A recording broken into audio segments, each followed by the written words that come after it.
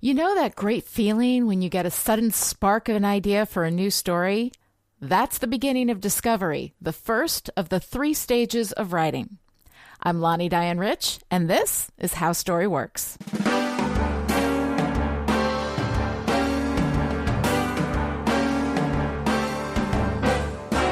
For many of you, November is a month for novel writing, inspired by NaNoWriMo, or National Novel Writing Month, the annual mass foray into storytelling that challenges writers to put down 50,000 words in 30 days.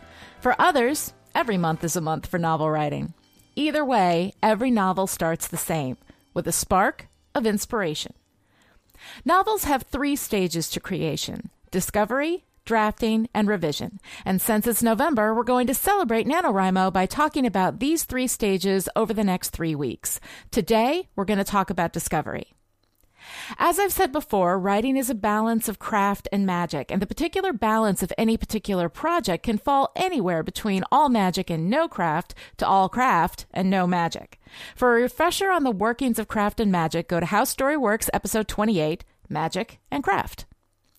The discovery phase is the first phase of writing, when you get that first spark of an idea and start to work with it. Discovery is an important part of the writing process, yet it often gets dismissed and neglected because it doesn't feel like work.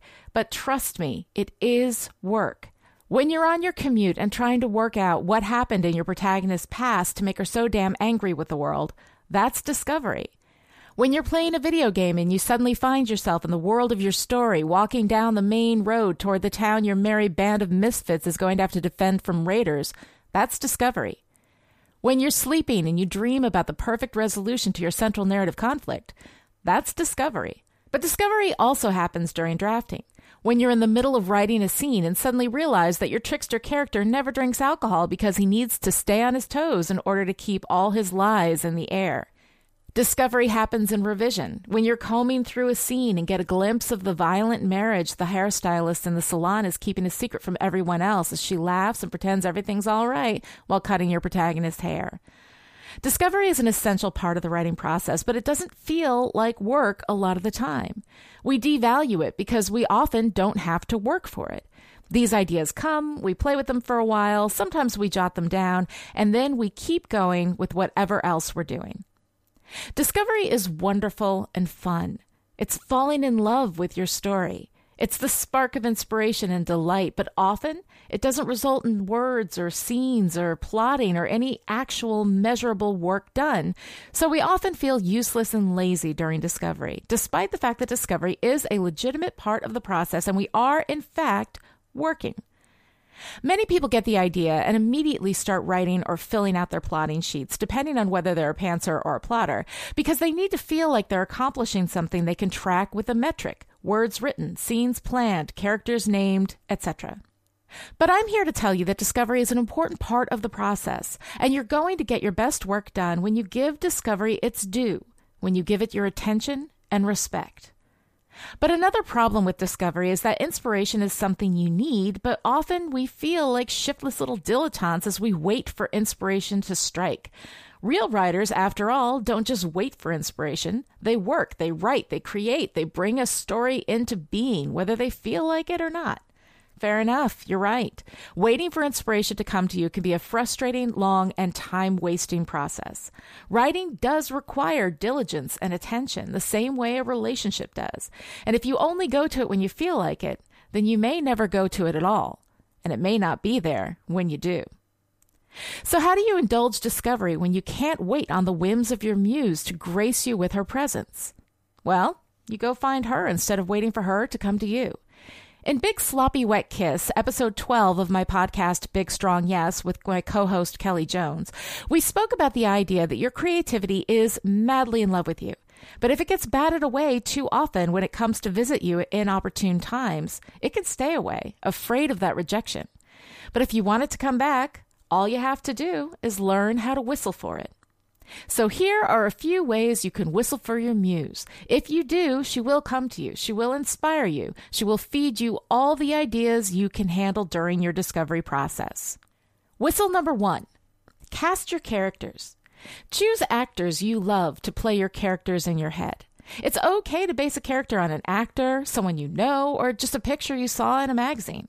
Eventually, your character will come to life on their own in your head, but in the meantime, these placeholders can hold that space until your characters are ready to shed them. Whistle number 2, make a soundtrack. Imagine that the story in your head is a movie. What songs would be on the soundtrack? Is it broody and medieval with Gregorian chants and a dark heartbeat to the pounding resonance of the Carmina Burana? Is it a light rom-com with fun pop music, a love theme from John Legend, a woman power song from Pink? Choose a song for each one of your major characters. Choose one for the town they live in. Choose one for the town they travel to. Choose a song for the love scene, for the sex scenes, for the climax, for the battle, for the closing credits. Make a playlist of these songs in your music streaming app of choice, and then listen to it only when you are free to think about your book. While on the daily commute, while running on the treadmill, while walking the dog. Eventually, you will associate those songs with that story. And when you need to whistle for your muse to come to you, you play it. She will arrive, loaded down with creative little trinkets to fuel your work. For those of you who can listen to music while you write during the drafting process, a soundtrack can be an additional bonus. Whistle number 3, collage. Collaging is my least favorite part of the discovery process. I am not an artist, and I hate printing and cutting and pasting and getting stickers and decoration for a collage. That said, it is invariably the thing that sparks my muse the most. I don't tend to think visually. I think in terms of narrative movement, but doing a collage forces me to think in terms of visual symbols and environment, and my muse apparently loves it. Collages can work in a million different ways. I've done them on foam core boards. I've done them on 12-inch scrapbooks. I've put a shelf on my wall and put physical items that belong to my characters on it. I've done them digitally in Photoshop. Hell, a Pinterest board will do the trick. What matters is that you are searching for and assembling images that speak to your story environment, your characters, the big moments. And as you curate this material, ideas will explode around you like little creativity bombs. I do find that my creativity responds best to the stuff that I hate the most, the physical assembly. But for me, the 12-inch scrapbook works really well for that. Each page is small, so I can do one in a short period of time and then stop for a little while. They're all dedicated, much like every song in the soundtrack, to different elements of my story.